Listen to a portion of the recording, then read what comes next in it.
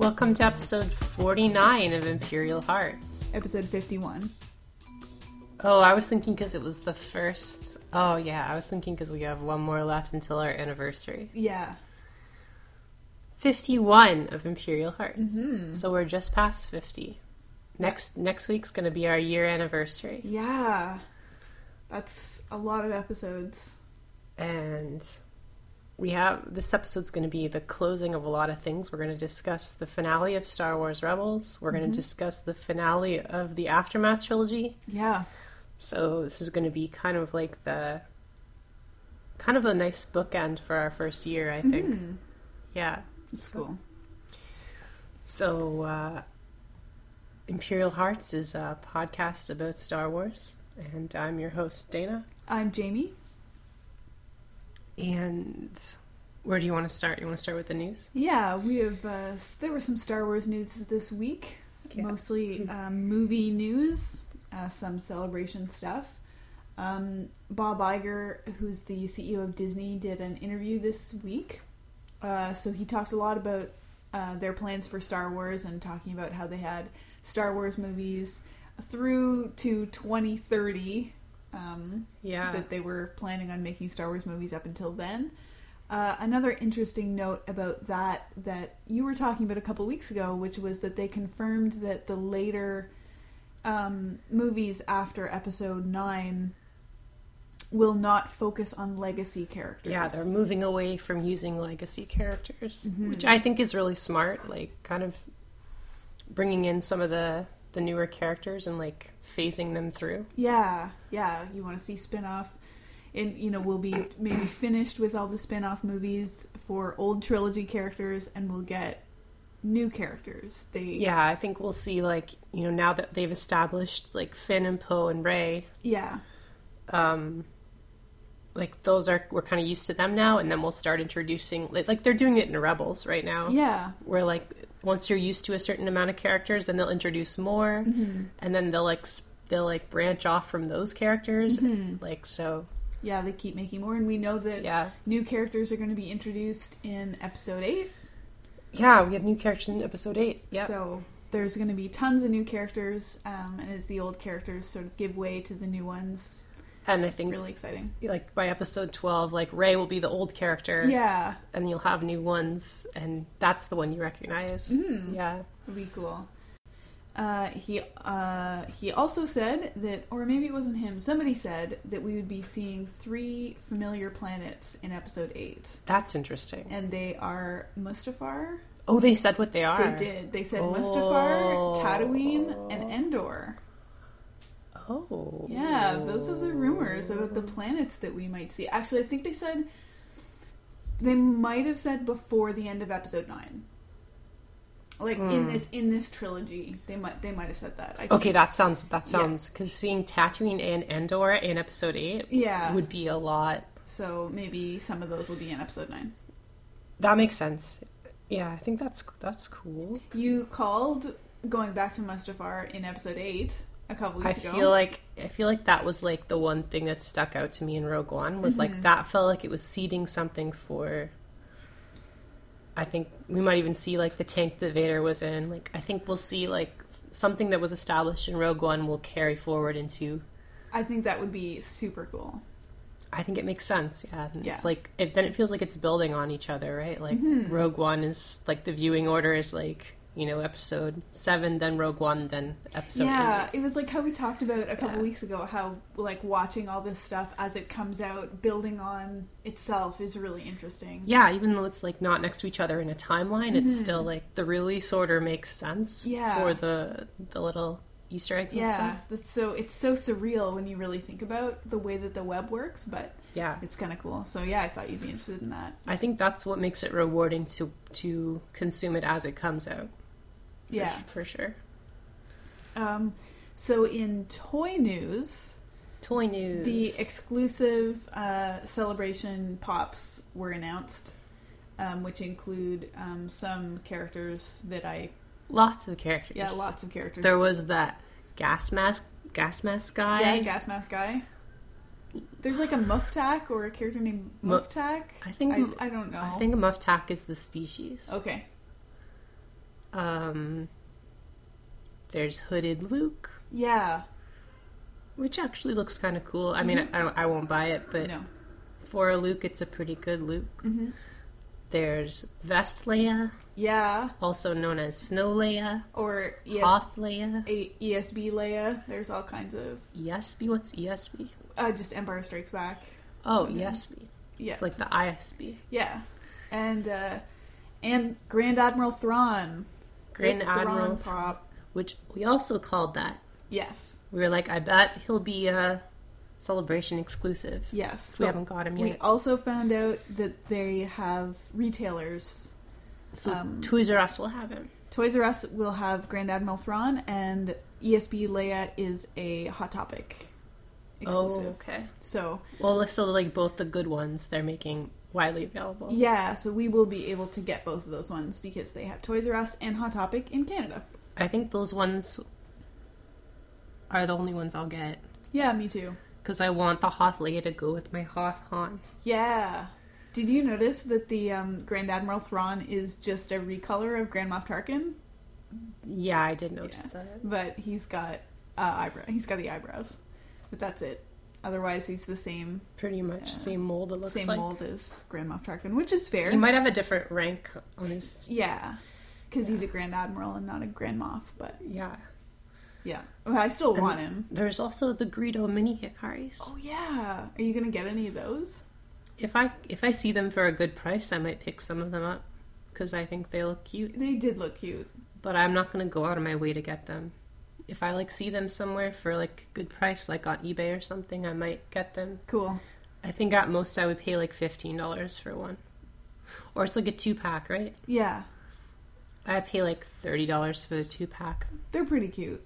They're pretty cute looking. We should be getting our Smuggler's Bounty box by the next episode. Yeah, we didn't get it this week. Yeah, we did get a spoiler that, I can't remember if we talked about this or not, that there is a Chopper mini Hikari in the Rebels box. Yeah, I think we did talk about And that. he comes in a bunch of different colors, and the black one is apparently the rare one. Yeah. Cool. So, we'll tell you what color we get. There's actually one of the other cool ones was Rey on the speeder. Oh, yeah. That was kind of cool. Yeah, one of the, big ones. Yeah. It was I guess, I don't know if she's removable or not. If she, goes in it or if she's just on it. Is Han removable? No. Oh, okay. But some of the other vehicle, there's a lot of pops that are, vehicle pops. Right. And you can take them out. Cool. I don't know. Yeah. Yeah. Rey on her speeder. It's It cool. would be cute if they made a TIE Fighter one where you, put the TIE Fighter Yeah. pilot in the top. Chibi TIE Fighter. Yeah, chibi TIE Fighter would be cute. That would be super cute. There's so many Funko Pops now, I can't keep up with them. Yeah. Well, luckily we don't want to, I guess. No way. We Yeah. just have a narrow range of Funkos that we want. I still can't believe, well, they'll probably have a wave 2 of Rogue One because we saw that, they were doing concept art of a Bodhi. Might be a mini wave where they'll have some of the more obscure characters. Yeah. And the few ones that we need to get. Yeah. Bodhi, Mon Mothma, Galen. Mm-hmm. And then I think we'll get Bail Organa would be really cool. maybe a Bail Organa. And then maybe I think they'll have a few of the weird background aliens. Yeah. They might have a 2 tubes, and they might have a Gigoran. Yeah. Because they did that with Force Awakens, where they had Sedona Thano Yeah. and a random Wolfman. Yeah. They Did had. they ever have Constable Zuvio? No, Constable Zuvio is not a pop, but there's Constable Zuvio action figures. Nice. Lots of Zuvio merchandise for you Zuvio fans out there. Constable Zuvio is the lost boy of episode 7 in the way that Lost boy. in the way that C2B5 is the lost boy of Rogue One. There's always a lost boy. Yeah, it's the Not- boy, the soft boy who gets left on the cutting room floor. Soft boy. I don't know. Yeah, no, that's Yeah. fair. Yeah. Yeah. Soft boys are always getting cut from movies. Yeah. Yeah, that's some strong toy news. Yeah. So that was mostly it. People did a bunch of, movie discussions because Celebration is coming up soon, so they started announcing, the panel locations and Ryan Johnson and Kathy Kennedy are going to be doing an episode 8 panel. So almost everybody is like theorizing that we're going to get some episode 8 footage at Celebration. Of course. Got to get a trailer. Of course we're going to get something. Yeah. Maybe get like a sizzle. Yeah, sizzle reel, just like we did last year. Stir fry reel, sizzling beef reel. That's what I think of when you say sizzle reel. Yeah, I know. It's it's like when you go to like a restaurant and you order the fajitas and they bring it in in a pot that's like sizzling. Yeah, totally. Yeah, I think we'll get maybe a sizzle and also a teaser. Yeah, see, I wonder, so last year at this time, we thought that the Rogue One trailer would premiere at Celebration. But it didn't. It didn't. As soon as the episode 8 trailer came out, as soon as the episode 8, let me say that again. As soon as the Force Awakens DVD came out, the Rogue One trailer dropped like a couple of days later. So it was like as soon as their, but Force Awakens stuff. So the Rogue One DVD comes out on April 4th.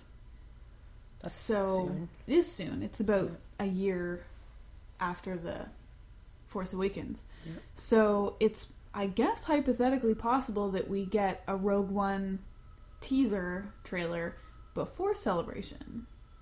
But there's got to be one by Celebration. We got to see. I think episode 8 footage. I think it's about time. Yeah. We'll see something. Mm-hmm.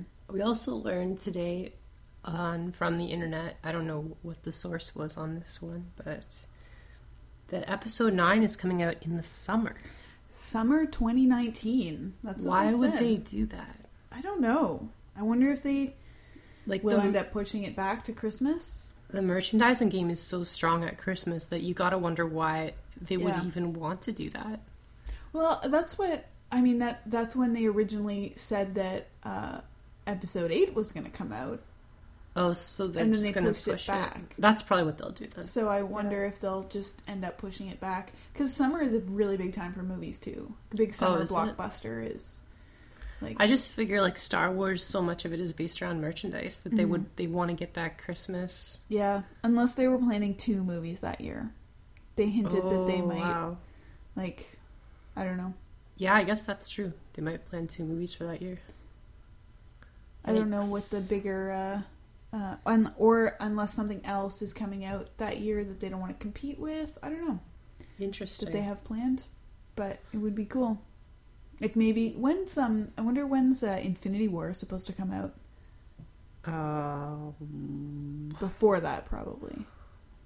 I think so. Thor's coming out this year. Thor, Doctor Strange, Hulk team up movie. And then after that, I think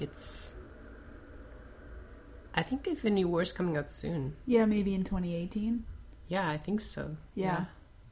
Well, anyway, I won't be surprised if that gets pushed back. So to Christmas, but who knows? Who knows? Yeah. So, what's our main or do you have any more news? Nope. Our main topic for this week is batshit crazy fan theories. Yes. And the weirdest ones we could find. Yeah. You've probably, if you've gotten into Star Wars Hell at all, or if you've listened to Star Wars Hell. Yeah. Or if you've listened to this podcast for a lot, you probably have heard some of these. At least heard of them. You know, Rey is a Kenobi, Jar Jar. Those are your basics. Yeah. Though. Yeah. There's a few that we heard this week, which are a little more. I think the main one that I want to talk about is Bigger Luke. Yeah, so we want to talk about the Bigger Luke hypothesis. You sent me this week, and it just like made me. I died. Okay, and so today in my research on Bigger Luke, I discovered that some people think it's a parody of Crazy Fan Theories. But there's a whole wiki devoted to it, so if it is a satire... There's a whole wiki devoted to just Bigger Luke? Yes. Like an article or an entire Wikipedia? No, like a wiki, biggerluke.wiki.com. What the fuck? Yeah, I'm on it right now. Bigger Luke. So, yeah. So Bigger Luke is a hypothesis. I think Bigger Luke is the title of this podcast. Yes. So Bigger Luke is a theory that there's a slightly larger manifestation of Luke Skywalker than in other parts of the movie. But he's not that much bigger. No, he's not that much bigger. He's maybe, like an inch taller. He's just a little bit bigger. And I don't know if these people have heard of perspective. Yeah, well, so it's based on... Okay, so let me quote a little from the wiki. He's in contrast to regular Luke, by the way. It's Bigger Luke and regular Luke. So are they two distinct beings? It's manifestations, yeah. Okay. So it's commonly abbreviated to BL or BGL. Bigger Luke. Bigger Luke. Okay. The appearance of Bigger Luke in a particular scene is generally, but not always, judged relative to the height of Han Solo, and as such, Han is the primary go-to frame of reference among Bigger Luke theorists. Because of this, quote, no Han pics, commonly abbreviated to NHP, are generally discouraged as it is very difficult to determine Luke's height without Han Solo as a constant frame of reference. Whilst uncommon, the use of other Star Wars characters to judge Luke's height are not unheard of. The second most common character to judge if Bigger Luke is in the scene or not has generally been Obi-Wan, followed closely by Princess Leia. The act of combing the original Star Wars trilogy for instances of Bigger Luke is known as luking. Like, this feels fake to me. I know, so people... But it's also very, plausible that someone would actually come up with this. Yeah. Luking is the funny... Yeah, sometimes regular Luke is also called Luke Prime. Okay, yeah. Yeah. That sounds like something we would do. In the article, then they have some reference where he's taller or shorter compared to Han a little bit. Right. Okay, so it is believed by supporters of the canon Luke hypothesis that Obi-Wan's line shortly after Luke first succeeds in blocking the training remote's shots, "You've taken your first steps into a larger world," is evidence evidence of Obi-Wan's knowledge of there being a larger Luke Skywalker. Okay. All right. I love this. There has been some suggestion that the inclusion of the peculiarly named character of Biggs Darklighter in the Star Wars canon is a direct hint as to the existence of a slightly larger version of Luke Skywalker. So, okay. Yeah, so, for example, they also... A commonly held theory is that Princess Leia's "aren't you a little short for a stormtrooper" comment is a thinly veiled acknowledgement of the existence of a size discrepancy between the different versions of Luke Skywalker. Okay. Yeah. It all makes sense. It does, yeah. So... it's all coming together. I feel like, yeah, it's so... It's a parody of itself. It's like Poe's Law, where something... What's Poe's Law? It's like one of those internet laws where, something becomes indistinguishable from sarcasm, or from satire. I was thinking Poe Dameron. Oh, yeah. Well, it's very appropriate. So it's like... I have a good Poe Dameron crazy theory after this. Ooh, yeah. So that's the best one. I think that's the best batshit crazy theory. I think that's the most out there. Mm-hmm. It's definitely more fun than Han is force sensitive or Finn is force sensitive, because those are just plausible. Yeah, if it's too plausible, then it's not a fun theory. Yeah. It has to be something that... Yeah, and of course the sort of classic new one is Darth Jar Jar, with all the evidence to suggest that Jar Jar is actually a Sith Lord. And the evidence is equally convincing. Do you want to talk about Darth Jar Jar? Yeah. I mean, I think we talked about Darth Jar Jar before, but... Basically, the theory is that not that Jar Jar is a Sith Lord, but that when George Lucas originally filmed Episode 1, he was intending on having Jar Jar return in Episode 2 as a Sith Lord. Yeah. It's not... they seeded, hints that he would be a secret Sith Lord. Whoa, that's true. It, your first part of the theory Wait, what? The actor who voiced Jar Jar has revealed. Yeah, no, I heard. You read that? Yeah. Yeah, that there was a lot more to his character than initially meets the eye, but original plans for the character were shelved after the poor reaction to his antics.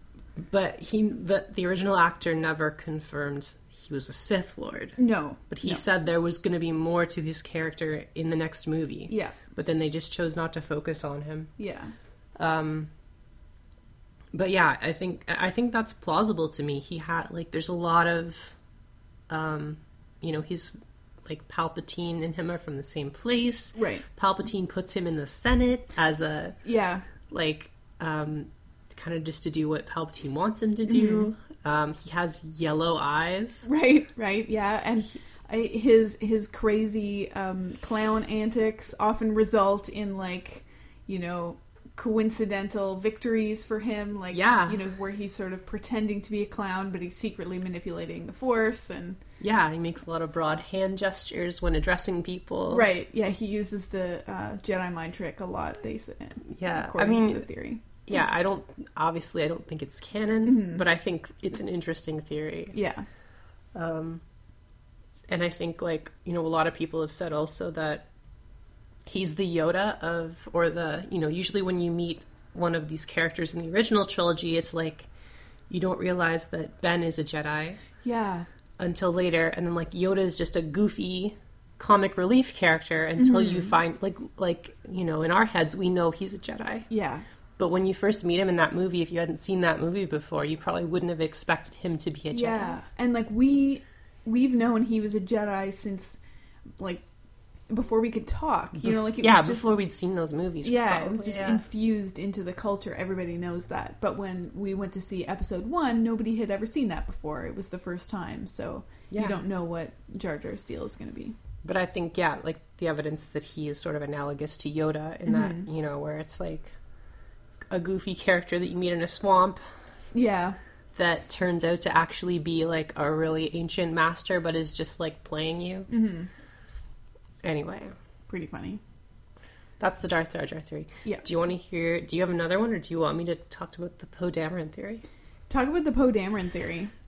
I don't think this is true, but I think it's interesting. I think none of the theories we're going to talk about we think are true. Yes, yeah. Except for Bigger Luke. Except for You've been converted. Yeah. So this one is, the theory is that Poe is a sleeper agent for the First Order. So the theory is that when they capture Poe, Kylo or someone, like, basically, like, hypnotizes him. Right. So that he's, like, he doesn't know he's an agent for the First Order, but, like, they give him a command and he, like, does something. Oh, no. So, like, they let him get away, basically. Oh. And then they're planning on, like, activating him. Oh, no. Whenever he's... That would be a tragic twist. Did we ever talk about our theory, like, right after we saw Force Awakens? One of our theories was that Kylo Ren was the sleeper agent for the rebellion. Kylo Ren's not a sleeper agent. Well, he was, a double agent. Kylo Ren is a double agent. He's a Snape. Yeah. Which is a common theory. Mm-hmm. And I think it's plausible. Yeah. I don't know, like, with... It's no Bigger Luke, but I think it's not that outlandish. But I also think that it's not a thing. I don't think it's a thing. I think they would have had more evidence for that if that was a thing. Definitely. But, yes. And we heard an interesting one. I don't really know what the evidence for this is other than it's interesting. Which was that Snoke is a holocron. I like that one, which is kind of a cool one. There's, like, so many different Snoke is theories. Yeah, it's become a meme. Like, your Snoke theory sucks is like a meme. Yeah. But Snoke being a holocron is kind of a cool one. I think it would be cool if there was something around that, like the theatrics of it, like being like a Wizard of Oz thing. Yeah. Where he's... That hologram of him is kind of a... There is something related to why it's a hologram. Yeah. I mean, Palpatine's also a giant hologram in, Empire Strikes Back. True. But I think it would be interesting if it was something like that. I was also, like, when I was reading... So I was reading these fan theories, and one of them is the, Rey is a Palpatine theory. Which I think is plausible. Yeah. I was convinced of that for a while. And they have, like, the evidence is, like, really specific close readings of her lightsaber form. It's not that specific. She's the only one who fights like that, other than Palpatine. Palpatine and Rey have the same lightsaber stance. Yeah. So the Rey is a Palpatine, like, seated on Jakku, which, is not implausible in concert with the Aftermath books, in which Palpatine was putting... The theory that I've heard is not that she's seated on Jakku, but she was abandoned on Jakku. Oh, okay. So the we know she was abandoned on Jakku. The theory that I've heard is that Luke knows who she is, and that's why he won't train her. Whoa. Because she knows he's she knows that, or he knows that she's Palpatine's daughter or granddaughter, and he's like, well, no, I'm not going to train her. There's too much anger in her. There's too, whatever. Like she's got too much of the dark side. Like it's a bad idea. She has the same accent, the same lightsaber form, and it creates this a lot of people have said, like, it creates this interesting rhythm of, like, Palpatine's the first, like, master, and he trains Vader, and then, like, now the Skywalkers are kind of the master, and then they're going to be training Palpatine. Right. And, like, having, Palpatine starts out as the dark, and then the Skywalkers are the light. Yeah. And then it flips. Right. Having this kind of, like, like, dark and light side flipping thing. I think it's plausible. I actually do think it could be. I think it's... but the most likely Rey theory that I've heard is nothing to do with Palpatine. Okay. And I think this is the more plausible one. This is not a whacked out theory. This is, like, I think is probably true.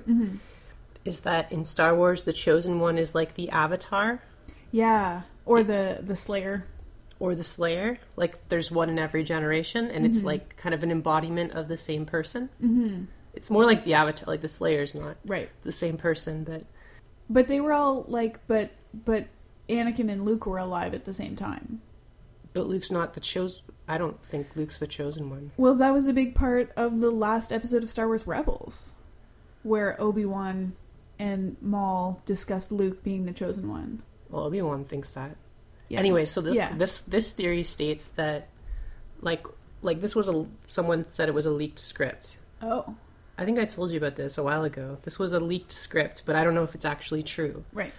Was that, like, Rey shows up, like, we start episode 8, Rey shows up and she says, like, she asks Luke if he's her father. And then he's like, no, actually, you're my... Oh, yeah, like, you're my father. You're, like, an embodiment of my father. So it's, like, this, like, reincarnation thing. Which I think would actually make the most sense if they plan on doing Star Wars saga films for 30 years. Right? Yeah. Because it could still be this, new characters. This kind of, like, special chosen one. Yeah. I mean, like, Luke... Yeah, Luke's kind of a part of that, but I feel like he's not the chosen one in the same way that Anakin is. Luke's not OP in the same way that Anakin is. Yeah, or that Rey is. Yeah, like, Anakin from birth has, like, all these abilities. He's just good at everything. Yeah. And so is Rey. So I feel like that's the most plausible to me, is that, like, it's this kind of, like, the Force creates this, like... It's like a Force bubble that resurfaces every 60 years. Makes sense. I don't know. I think it makes sense. I think that's... I'm putting my bets on that. Okay. Putting your chips on Rey's the chosen one. Not necessarily... Yeah. Like, it's a good one. Like a chosen one in not the same way that Luke is, but a chosen one in, like, the Force embodied in a human. Like a Jesus. Right. Or, like, like, there's a lot of examples of this in the mythology, right? Like the human with the... like the Dalai Lama. Yeah, the Dalai Lama, like, there's a lot of religions where that's a thing. So I think I think that would flip the script too. So just putting it out there. Yeah. Less crazy Star Wars fan theory. Because then you don't, like, the nice thing about that is it's a nice solution to the problem of who are Rey's parents. Yeah. Because then it doesn't matter. Yeah. But it still matters that, like, she's still important. And she's still related to the Skywalkers. She's still related to the Skywalkers, but it doesn't have to be genetically. Yeah. I liked somebody posted this week where they were like, that lightsaber, it was Luke's and his father's before him, and now it calls to you, random girl who has no connection to the Skywalkers whatsoever. You know, where, like, it just... Rey being literally no one with no connection to the Skywalkers just doesn't have the, you know... It doesn't have quite the punch that you want it to have. Especially because they keep calling it the Skywalker saga. Exactly. So I think it has to be one of those two. Palpatine or... I know you're laughing, you're grinning when I say Palpatine. I know, I like... It seems funny, but I get it. It makes sense. Yeah. You know, like... Even though, but lightsaber forms aren't canon. So I don't know. Oh, well... Yeah. I'm just... That's a... Yeah. I think it's not as likely, but Yeah. I think it's a possibility. Just from a writing perspective. Mm-hmm. Like, they're not going to do something obvious. So they have to do the thing that makes sense, but you wouldn't think of. Yeah. So I think that the, like, reincarnated chosen one thing is the most likely and the most, like often Star Wars is modeled in mythology. Mm-hmm. So I think that would make the most sense to give it that mythic quality. Mm-hmm. Or, like, you know, like Rey and Kylo are two halves of the chosen one, which got split somehow. And then they have to, like, reunite in order to bring that balance of the Force. They have to, like, work together. Like, for the first time, like, it gets put into two people, and they have to, like, I don't know. That's the other possibility. Mm-hmm. Anyway, I think that might be a good place to end for our crazy theory corner. Yeah, crazy theory corner. It's like with a lot of K's. Yeah, crazy theory corner. Crazy theory corner. Yeah, crazy KTK. All right, so now we're getting into some deep spoiler territory. Yeah. We haven't done that in a while. No, we haven't. So that was our spoiler horn. So we're going to be talking about Rebels for the finale of Rebels for the next 15 minutes. And then the 15 minutes after that, we're going to be talking about the finale of Aftermath series. Mm-hmm. So if you don't want to hear about that, then that's it for you. Yeah. So...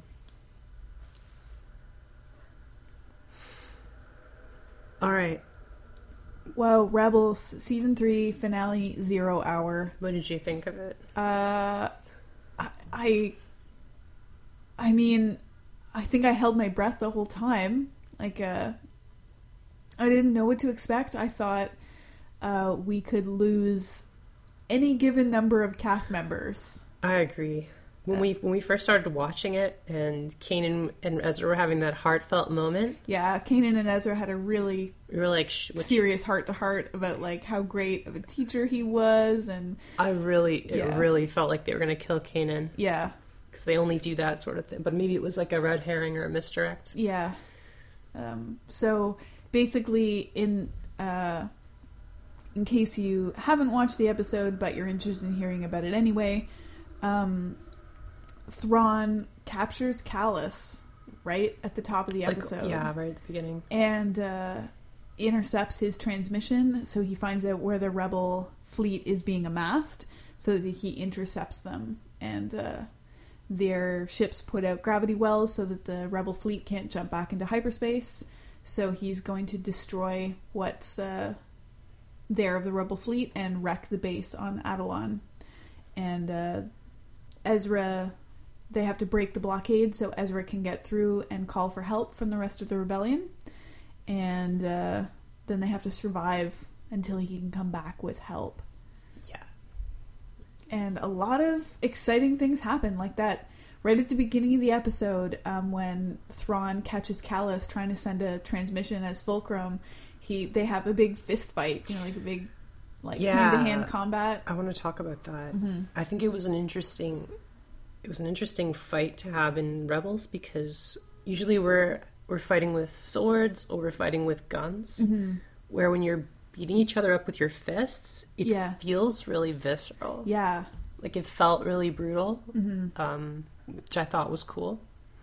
It felt really scary, and I was ready for him to throw Callus off that balcony. Yeah, Callus's whole fate was so up in the air. It was so unexpected when he lived at the end, and he's on the ship with them. Yeah, so then Callus... Do you want to just give a summary of the episode right now, or...? Yeah. So it's a two episodes, two-parter, an hour long. Ezra gets out of the blockade, but Mon Mothma has no more troops to send.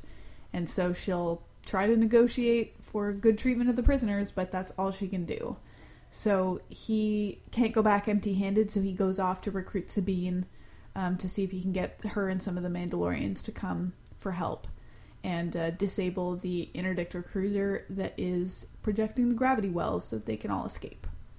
So while he's doing that, Kanan is trying to recruit the Bendu to help fight off the Empire, and the Bendu is not really having any of it.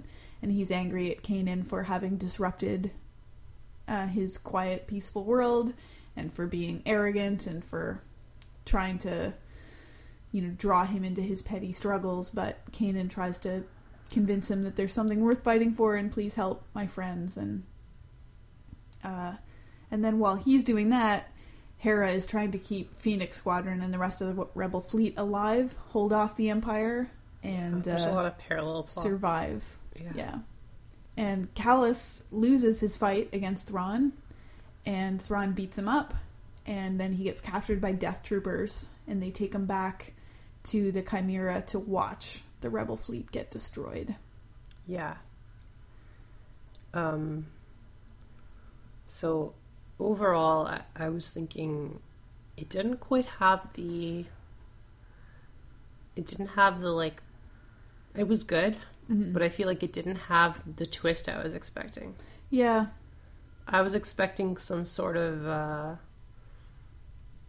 twist in the middle of it or near the end of it. I guess the twist was that Callus survived and is their friend now. Yeah, I think the Bendu was supposed to be one of the twists. Like, how are the rebels going to get out of this? Because Thrawn eventually comes to them, and it's looking pretty dicey for the rebels, and we know they survived, so how do they do it? And then the Bendu sort of manifests as this planet-wide storm and ends up destroying almost everything in order to get everyone to leave. I like what they did with the Bendu, where Kanan was thinking of him as a good guy. Yeah. But he's really not. He's like a force of nature. Yeah, he kept saying, like, I'm the one in the middle. Yeah, he's like, Kanan, you don't understand. Yeah. I'm not light side, I'm... Yeah. Literally serve the force. And I'm not a human. Like, I will, like, he's a force of nature. He endures long before and long after a human's lifespan, so he just doesn't have the same sort of sense of scale of a human, so he had no interest in this Empire versus Rebels business. But, like, what Kanan did was he just made him really mad, and then he tried to kill everybody. Yeah, including Kanan. Including Kanan, which worked out, I guess. Yeah, but Kanan escaped, so... I thought it was a cool end for that character. And then he had a showdown with Thrawn at the end. Yeah. Where he told Thrawn he had foreseen his defeat, and Thrawn was shook. The way he said it was interesting. Mm-hmm. He said it like many arms enclosing you from the darkness or something. Yeah, like enfolding you in a cold embrace. I wonder if that's gonna come up. Yeah. And Thrawn was pretty shaken up by it, and he tried to kill the Bendu, but the Bendu disappeared, all Force-like, and laughed at him, so he's not afraid of guns. Classic Force move. Yeah. And Callus got away on an escape pod when they tried to airlock him, and the ghost picked him up. And we were watching it, and we were like, we were both like, oh shit, is he gonna die? We kept expecting him to die, but he kept surviving. He kept surviving at every turn, and I was like, it was like disbelief. Yeah. And and then he's standing around with all the rebels at the end, and they're like, "Welcome to the team," and he's like, "Thanks."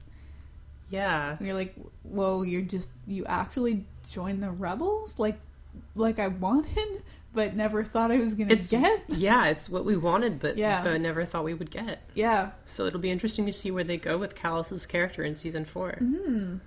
If he'll be like the replacement for Sabine on the team.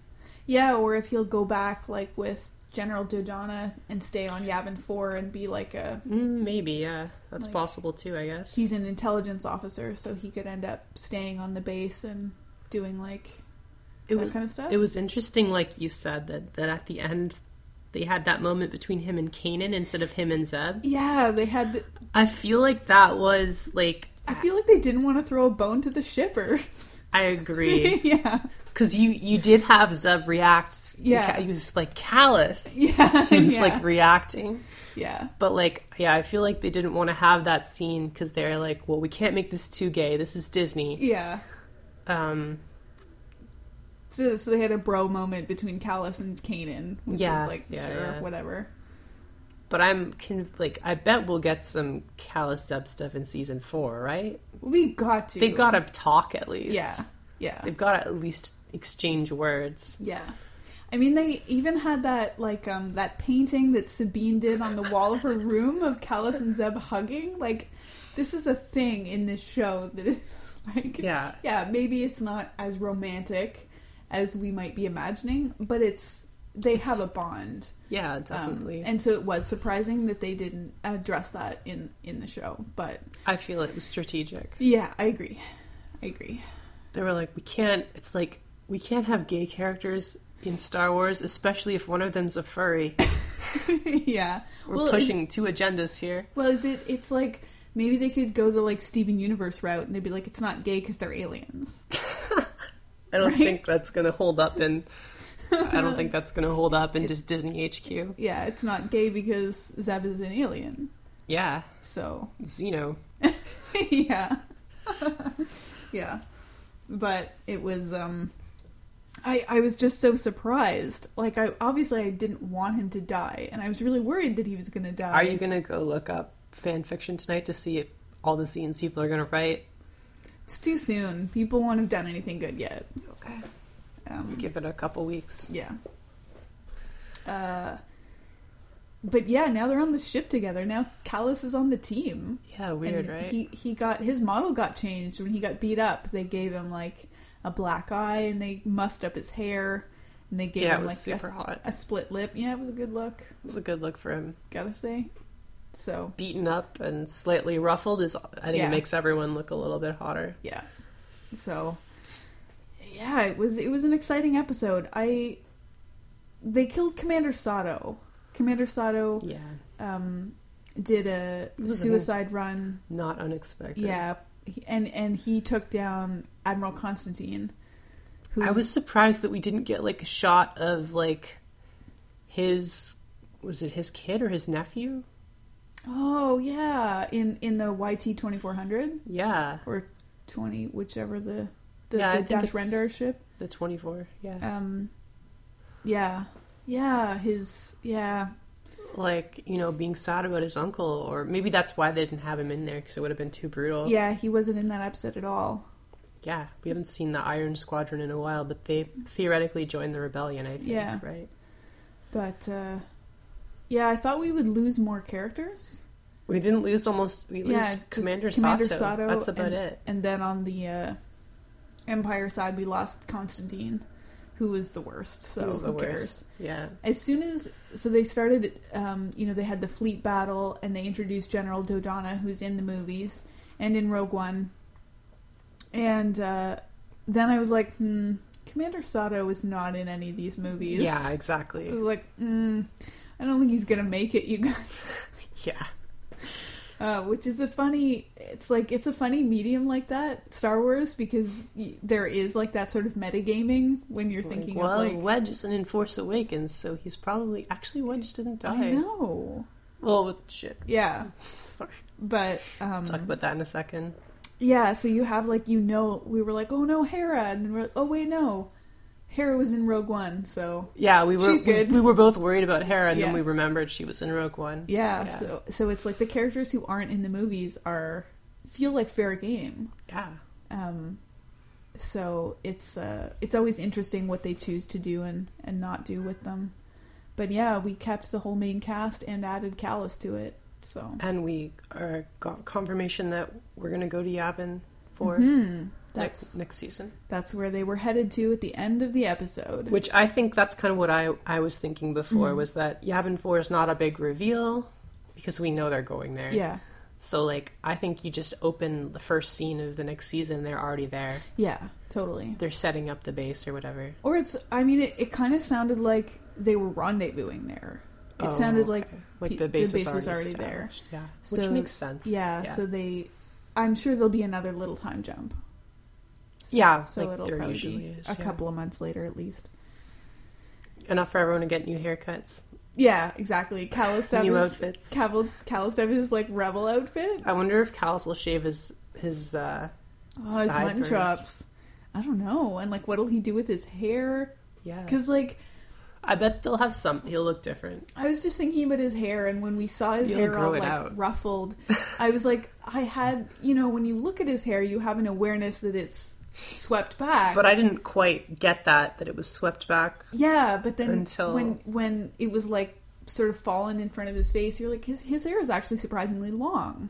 It's just all... He might grow it out. It's all pushed back, so... You'll have, like, side shave and have it on one side of, like, a nice queer cut in season 4.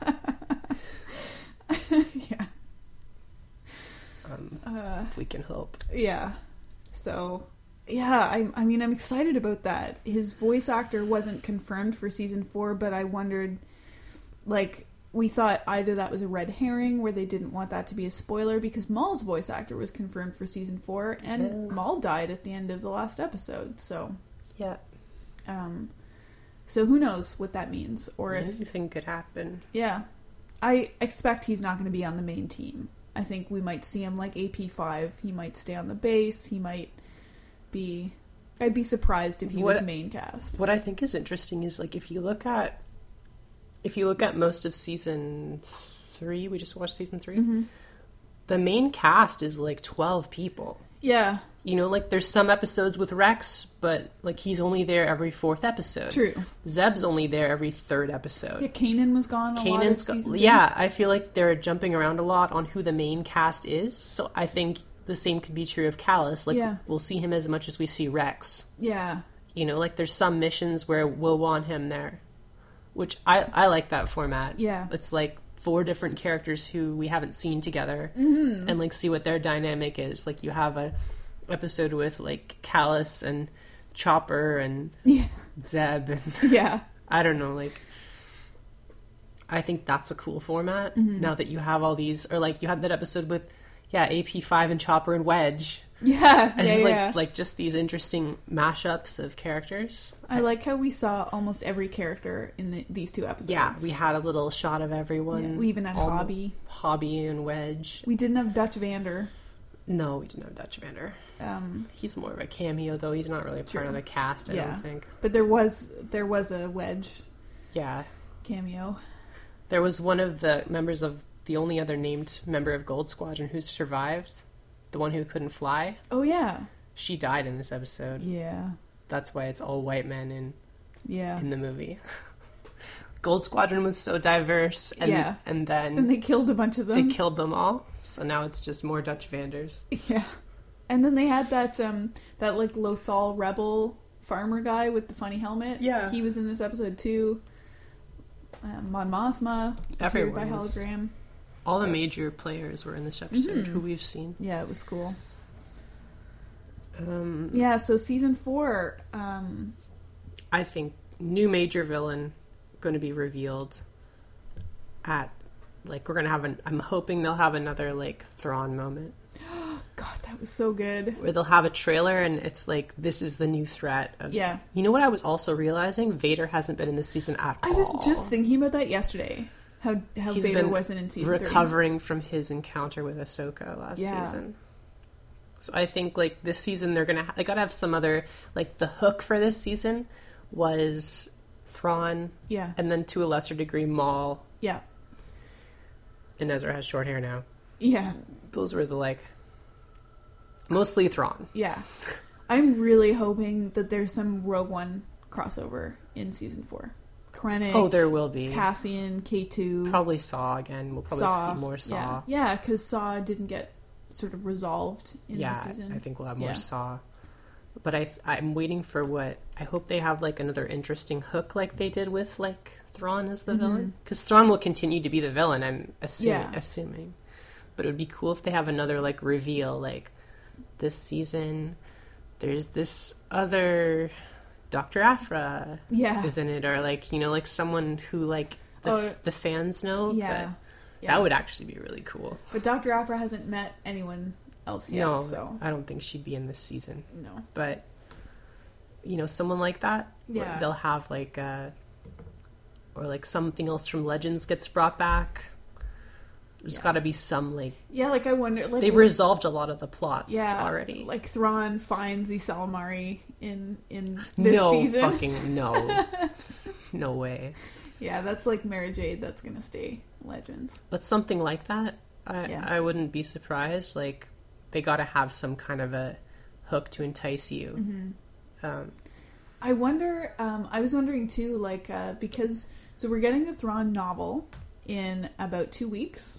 I wonder if that will tie in at all. Yeah, that's what I was wondering. Like, you know how they do that release date thing? So they're like, okay, now we know Rebels Season 3 is over, so we can tie into Rebels Season 4 in the Thrawn book, because it's Thrawn's backstory. So there could be something from that comes up in Season 4.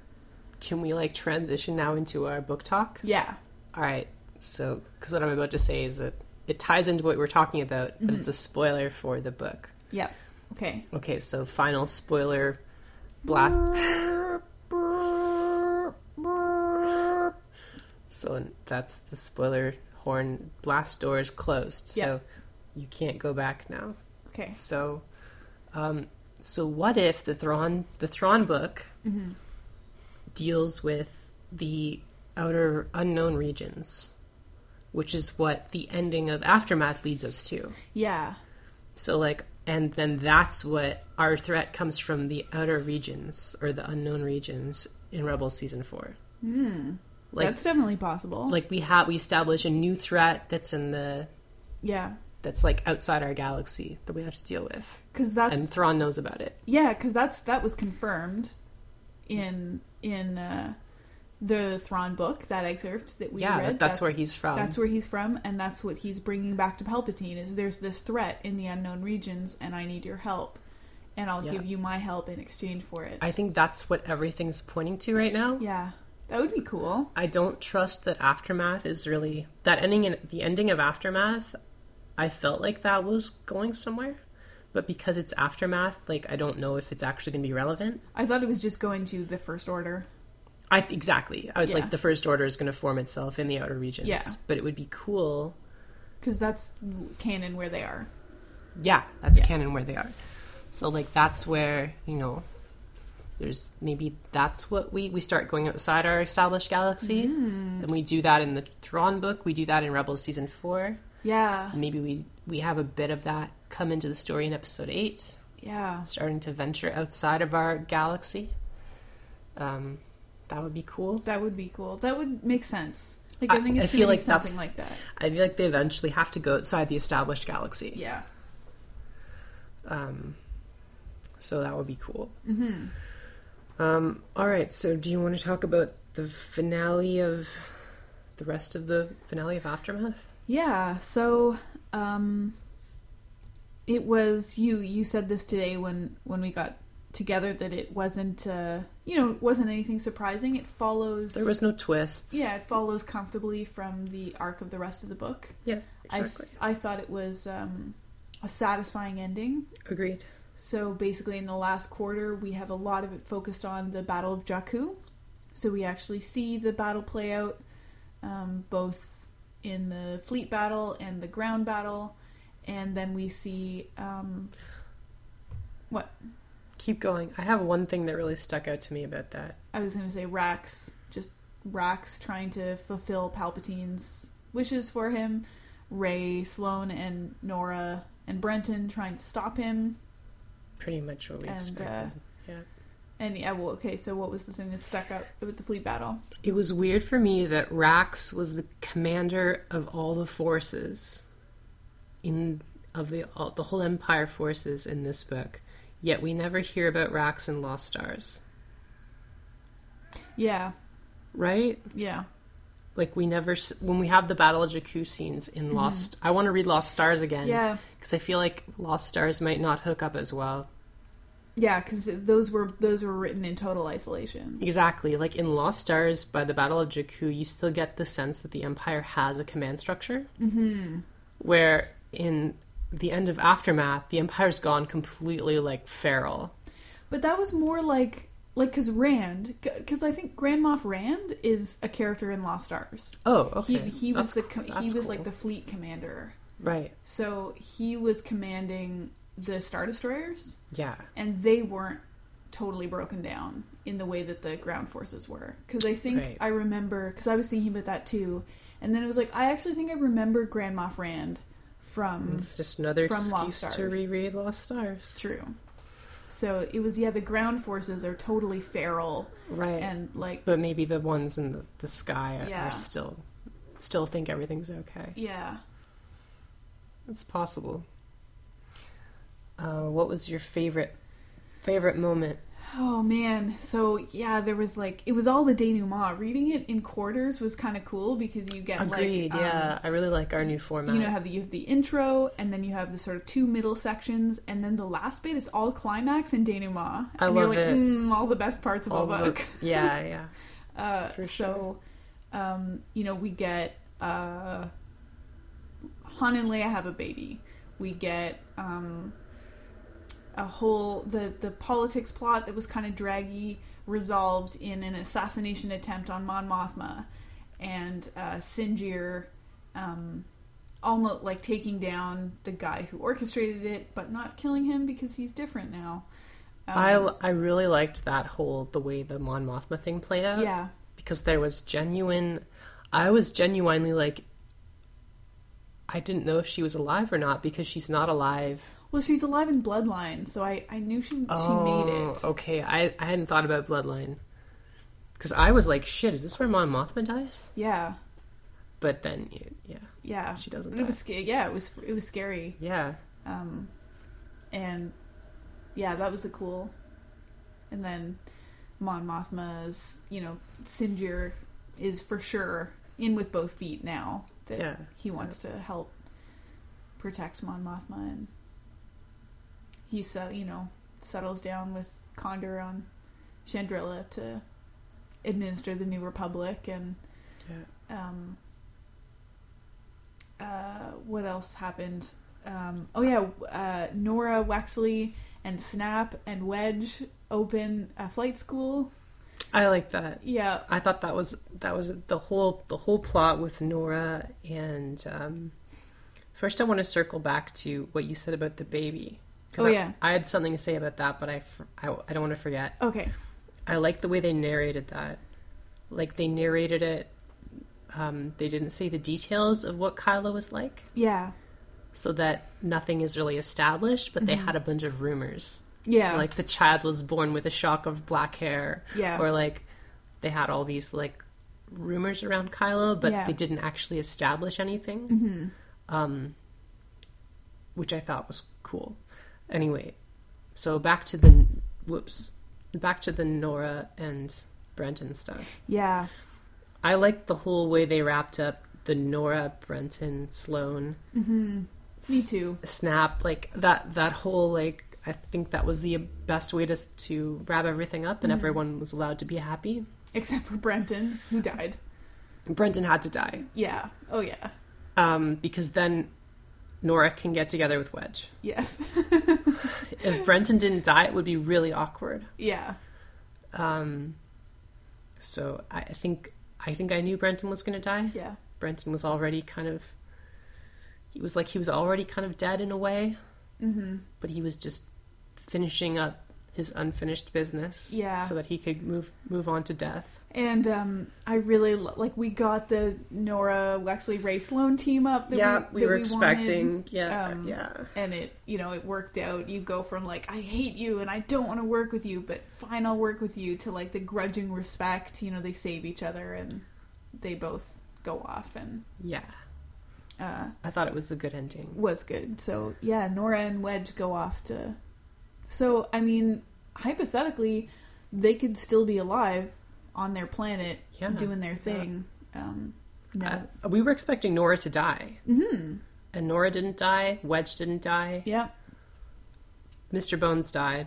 Mr. Bones did die. That was pretty sad. It was sad.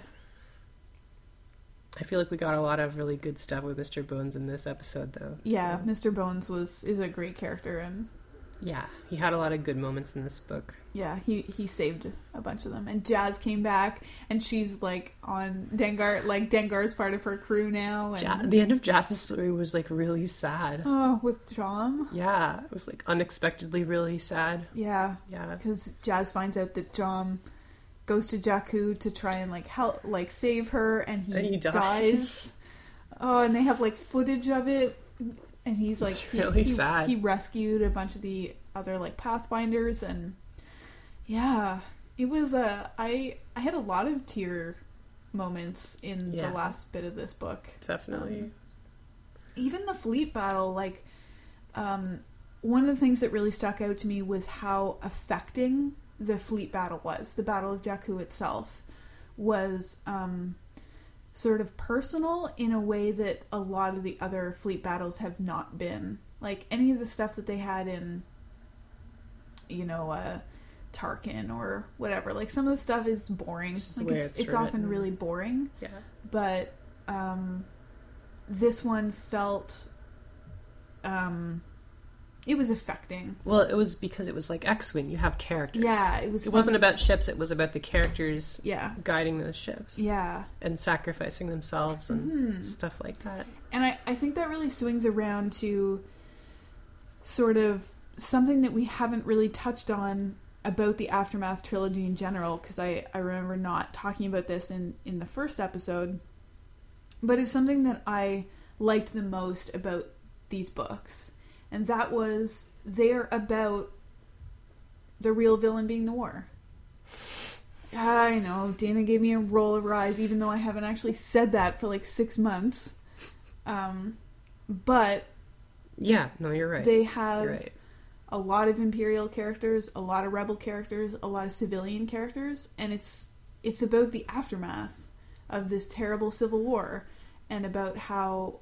the damage that inflicted on all of the people involved, including people like Sloane and Rax, but also people like Dengar. You know, people who are or other pirate characters. Yeah. Or children, or... yeah, you have a lot of perspectives. Yeah. Or Masameda. Yeah, exactly, Masameda. Who gives a shit about Masameda? But I had a lot of pathos for him. Yeah, totally.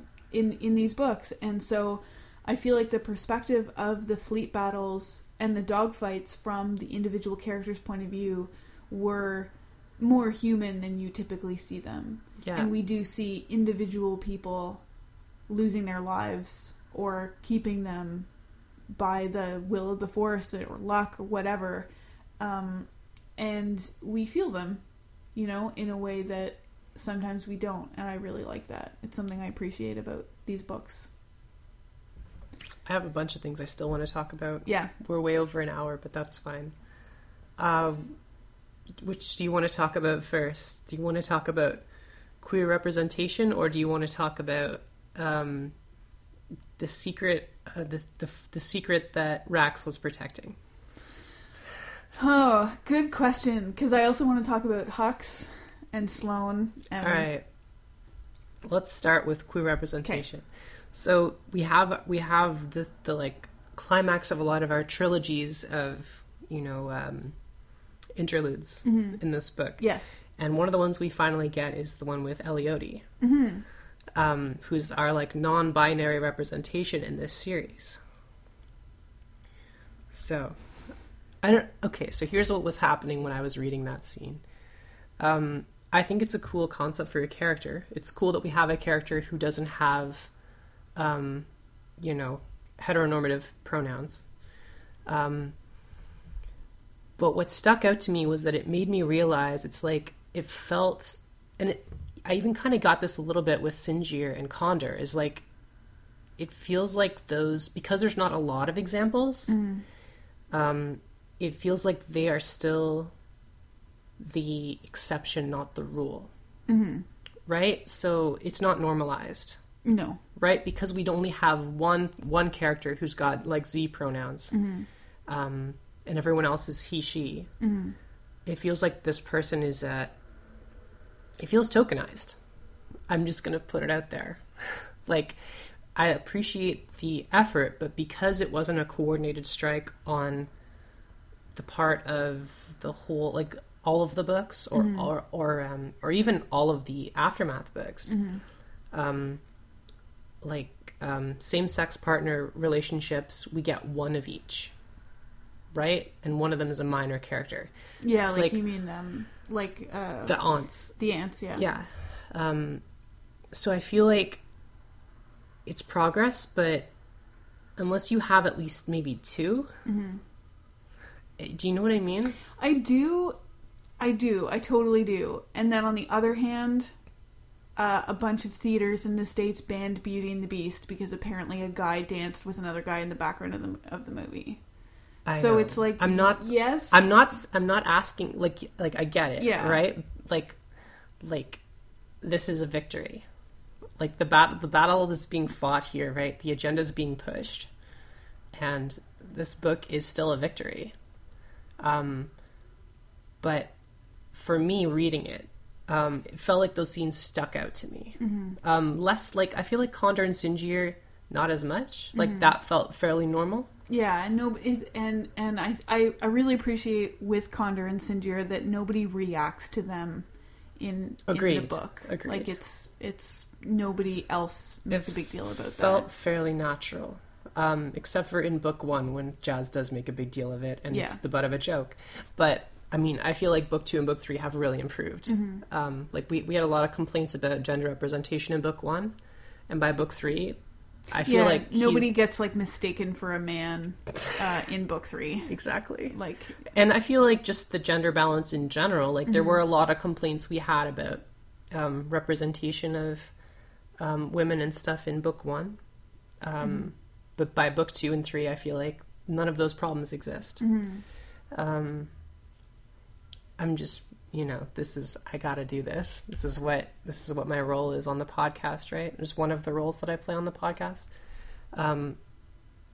Is I feel like, yes, practically, this is a franchise run by Disney. Yeah. And every small victory we get is a victory to be celebrated. But for me, writing a novel, having these like one token examples of things does feel a little strange. It doesn't feel like it fits within the universe. Even if you had, one really minor character, one of the politicians has they or Z pronouns. I'm really surprised that with all the like aliens and other species in these books that they don't have more gender neutral pronouns. Like it doesn't, or the droids. Yeah, it doesn't really make any sense. Exactly. So that's why it stuck out to me is like, because you don't have gender neutral droids, you don't have like non-binary droid or alien characters. It felt weird that you have one human character. Yeah. Actually, presumably human. I also assumed that Eliodia was human. Yeah. Eliodia is definitely a human character. Like they describe hair and right. I thought so too. Yeah. Yeah. So good. Yeah. Good, but next time push it more. Yeah. Like I'm just saying, like, I think for me what makes it what makes it feel less forced is when you have really minor examples of it. Like we were talking about just like background characters. If you have that representation, like the ants or... the ants actually made it feel more, because it wasn't the focus, like you have some background examples as well. Or like The Force Awakens is a good example of like sex and race diversity, where you have in the background, you have all of these characters who are not men and like not white, and that's what makes it feel more like a world where like race and sex are not issues. Where I feel like when you have tokenized characters, it's a step forward, but it still doesn't feel natural in the narrative. That's my 2 cents about Elioti. Fair. Was a good try. And also, I'm pretty sure the only non-binary character in Star Wars. So a victory there. Yeah. Right? The droid thing still, like, super weirds me out. Like, it's so weird. If I was to write a fantasy universe, I think the default was that droids are non-binary. What? Like, why would you give a droid a gender programming by default? Because you're human. But, like, a droid like a protocol droid, sure, maybe. But, like R2. A BB-8? Yeah, BB-8 and R2. Why would a droid, or mice droids, or, why would a droid without a voice that had, a voice box... and so that didn't sound like a human, why would a droid like that be gendered by default? Exactly. Especially if you're like Obi-Wan in Revenge of the Sith and you don't think of droids as people. Yeah. Then why would you give them a gender? Yeah. Because humans do that anyway. They fucking gender ships and I was thinking too, English is an exception in languages. Where a huge proportion of languages gender every single object. Right, like French. Yeah, French, Spanish... tons of languages gender objects. Strange. It's English is one of the exceptions. So, you're probably right. Probably we would do that. And, I think it's realistic. And when we design, we tend to design humanoid robots to look gendered also. A lot of people who own cars gender their cars. Yeah. Including me and people I know. Yeah. So you don't own a car. When I did though, I thought of that car as having a name and a personality in my head, right? Yeah. So I could imagine why you would do that with a starship like the Millennium Falcon or a droid. Yeah. Anyway, there's a lot of interesting things about writing a fictional universe. Yeah. In there. And I hate I hate that they're working against so much because the franchise is inherently slaved to the original trilogy, where they can't disregard the canon of the original movies, though they can sort of work around it. And they're doing a great job working around it. They're trying to work around it. Yeah. But it's frustrating to never be able to get past that in terms of we know that these certain things are set in some ways, and it's they're trying everything they can to show a broader, or most of them are, looking at you, Gareth Edwards, but it's still it's true. Agreed. That was my one complaint about that. Yeah. It's it's cool that you have characters. It's cool that you have characters with Z pronouns, but it's it's not normalized, so it feels Well, it feels as abnormalized as it is in the current world. It's not in world. Right. It's I remember I saw a lot of responses on Chuck Wendig's Twitter where he had to explain to people that it meant it was a gender neutral pronoun. Yeah, a lot. People were I've never heard that. Because it's not even they them. Which I feel like they them is more common. Yeah, because it's already established as a singular English gender neutral pronoun. Even though some people argue it's not grammatical, it's been used. And that's why Z exists. Yeah, but it's been used as a singular gender neutral pronoun for hundreds of years. Yeah. So it's yeah, exactly. Instead of saying he or she, you just say they. Like if you don't know the gender of the person that you're talking about, like a group of people, then you would usually say they. You can say they. Yeah.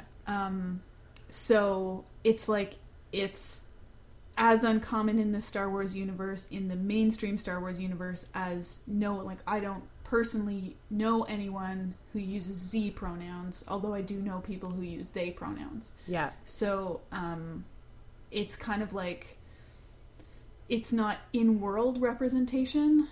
It's like, but it's, you know, like he's not doing, like it isn't in-world, because if it was in-world, there should be more. It would make way more sense.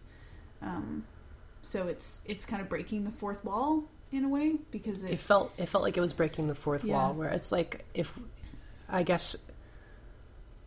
we're trying to create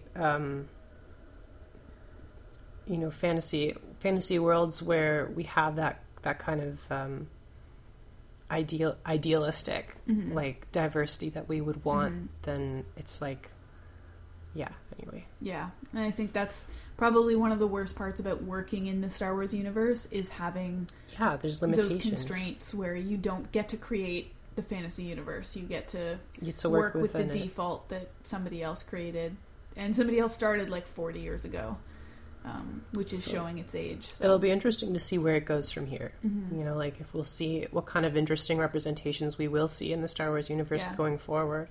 Yeah, and like a couple of years ago, God, it hasn't been that long. It's only been like a year since The Force Awakens. Anyway, after The Force Awakens, J.J. Abrams said that there would be an LGBT character on screen in Star Wars in some of the next movies. That's what he said.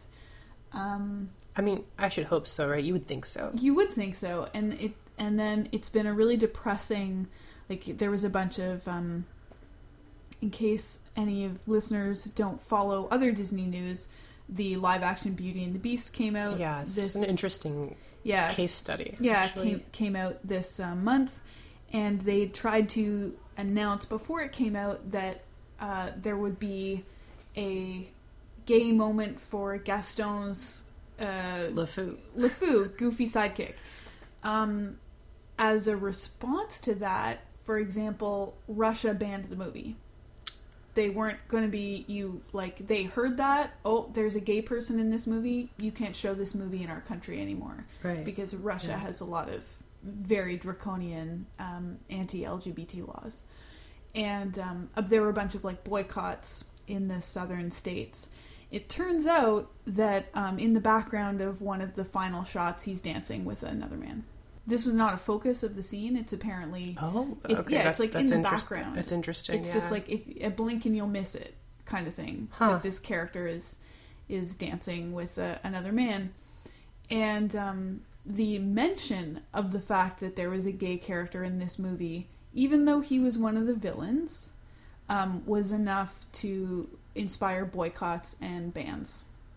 And so it's super Disney as a big company has to think about these things. I guess so. And the fact that Disney is in a position where they can say, well, tough luck.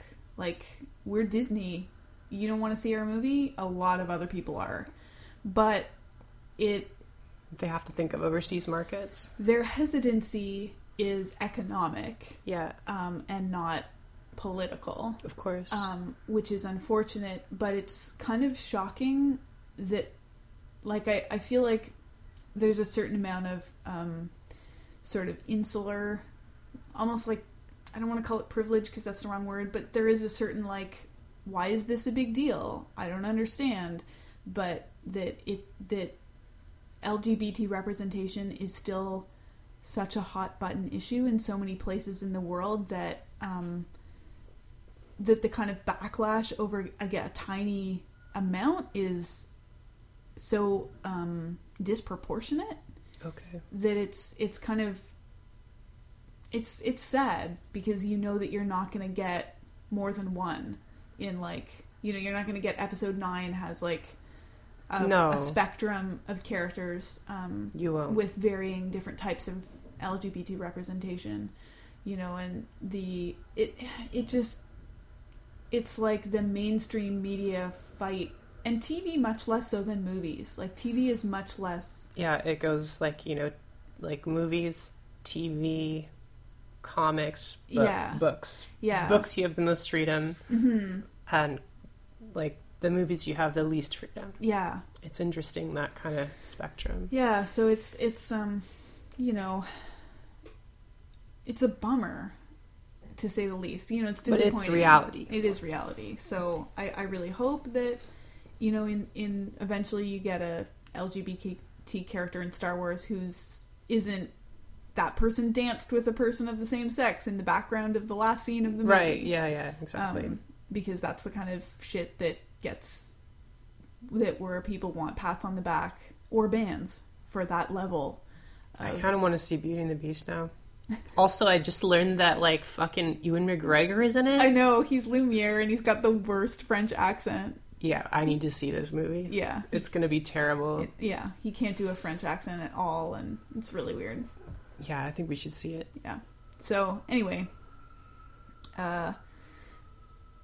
Wow, bummer. Sorry about that. About what? Just about being a bummer. About the whole thing? Just the... We still have so much to talk about. I know. And we're already, like, way over time. I know. All right, so I have one more thing I want to talk about. Okay, I have a bunch more things I want to talk about. I guess this is just going to be a 2-hour podcast then. That's fine. Okay, so why don't you go first then? Okay, so I want to talk about Rax and his deal. So obviously you predicted and came to fruition that we wouldn't know why there wouldn't be any connection with Jakku and like episode 7. Yeah, of course not. Yeah. At least on the Rey front. So Rax had Palpatine had like given him a plan to go off and take a bunch of like special Imperials and like rebuild the Empire. And there was a bunch of like resurrect Palpatine stuff. I don't you know, like where they were talking about like living again. He was talking about I could live again, and like I didn't know if he was being metaphorical. I don't know. I don't think... Wait, what? Like Palpatine, with some of the... It sounded like some of the plan... Like Yup Tashu was talking about resurrecting Palpatine. And like, yeah. But that was like... That was not real. That was just something that Rax had set up to fool Yup Tashu. Yeah, or Palpatine had, and Rax ended up double-crossing him. And I don't think there was ever any, like... real chance of Palpatine being resurrected. Yeah, fair. But I thought it was interesting that the secret, you know, like I was all about I was like, this secret that he's guarding that we've been building up to over the last like book and a half better be good. Mm-hmm. And I feel like it was pretty, I thought it was pretty interesting, this idea that what he'd been guarding was like a supercomputer that had been charting safe routes through to the outer regions. Yeah, like a contingency plan to escape. So it wasn't like, I think that was better than it being like a Sith artifact or like, I don't know, something like a Snoke in a tube. Yeah. You know, like I feel like it was better than that because it like gives you a lot, instead of like giving you a plot point, it gives you like potential future plot points. Yeah. And they also had Palpatine's ship. Yeah. Palpatine's shiny chrome ship, which we know that Phasma eventually makes her armor out of. And Lando stole in the comics. Oh, yeah. But apparently there's a bunch of these ships and they all look the same. Okay. Yeah. So... yeah, Gallius Rax. Like the Imperialis, like he made a bunch of them. Right. Apparently. Okay. Makes sense. So he is going to, do this, but he sends Hux, Brendel Hux. Fucking Brendel Hux. Fucking Brendel Hux off with the, like, feral legion of stormtrooper children. Yeah. To go off to rendezvous with the other secret Imperial remnants and start a new empire. And instead, Raceland kills him and takes over, goes to the ship and meets Brendel Hux and the Stormtrooper children and Armitage Hux and takes over as Grand Admiral. I really liked that wrap up. Yeah.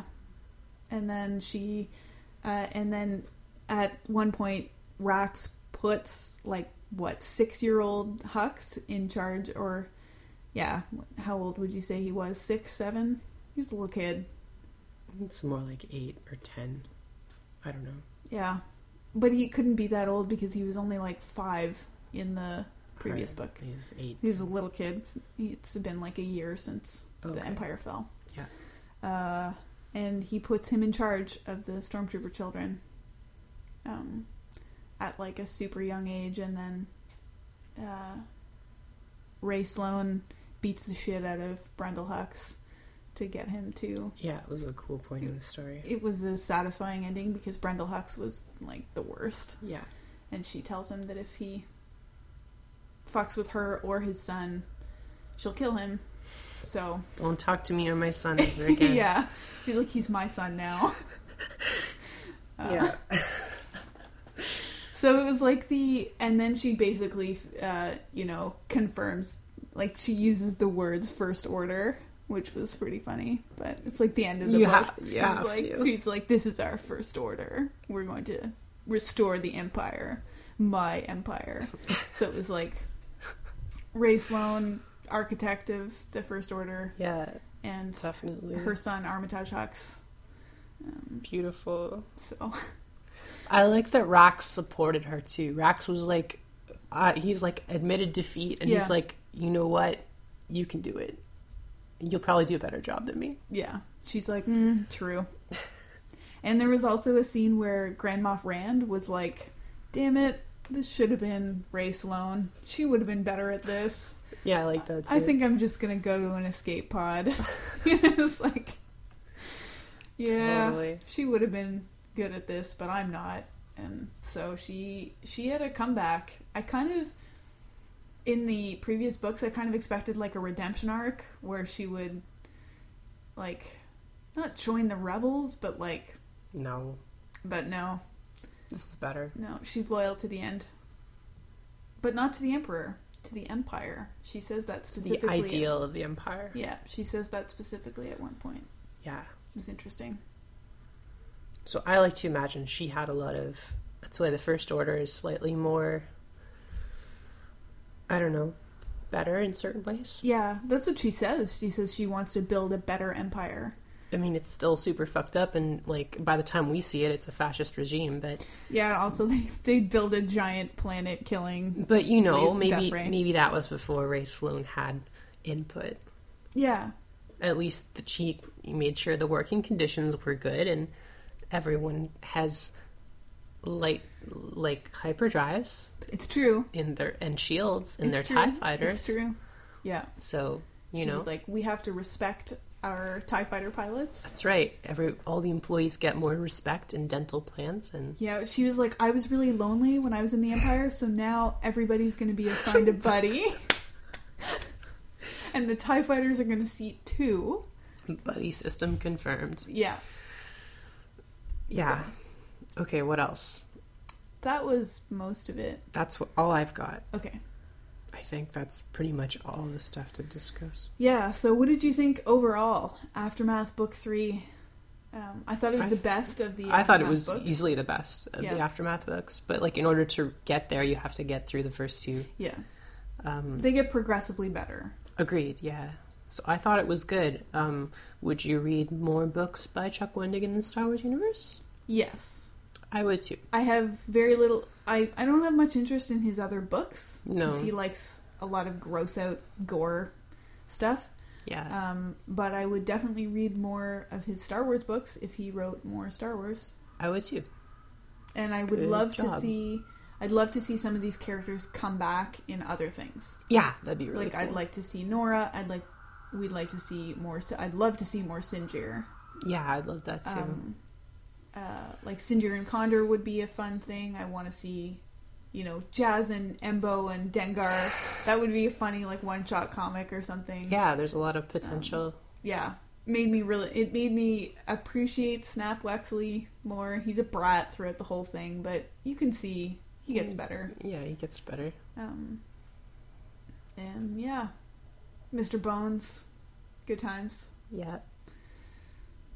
Yeah, it was really good. I liked it a lot. Yeah. There's a lot of cute bullshit in all these books. A lot of cute stuff. So, pretty good. Too many characters to keep track of. Too many rando minor characters that I kept forgetting.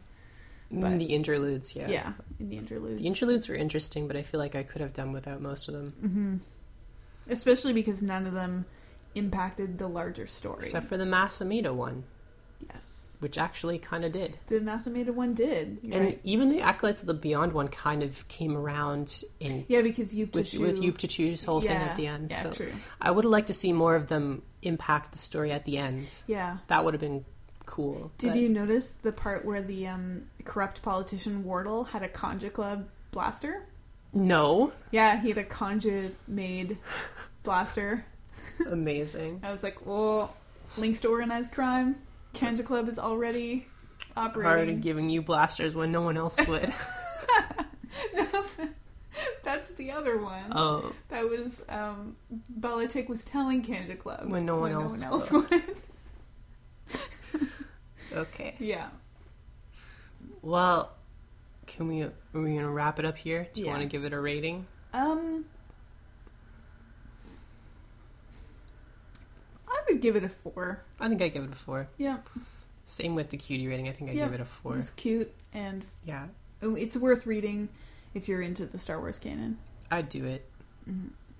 4 out of 5. Especially, like I was telling you guys last week that I bought a copy of Heir to the Jedi, and I started reading it, and I was like, oh my god, we started with the best Star Wars writers, and they've been progressively like freaking John Jackson Miller and this Kevin guy who did Heir to the Jedi. Like, his name is just Kevin. I can't remember what his last name is. Kevin and John, and I love it. We were like, geez. It's like you're making Chuck Wendig look like Ernest Hemingway here. So, yeah. All right. Okay.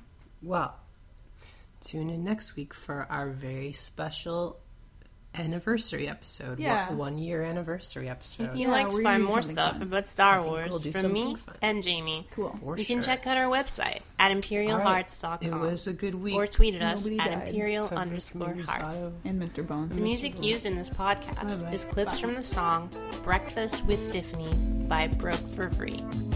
Thank you for listening to the Imperial Hearts podcast.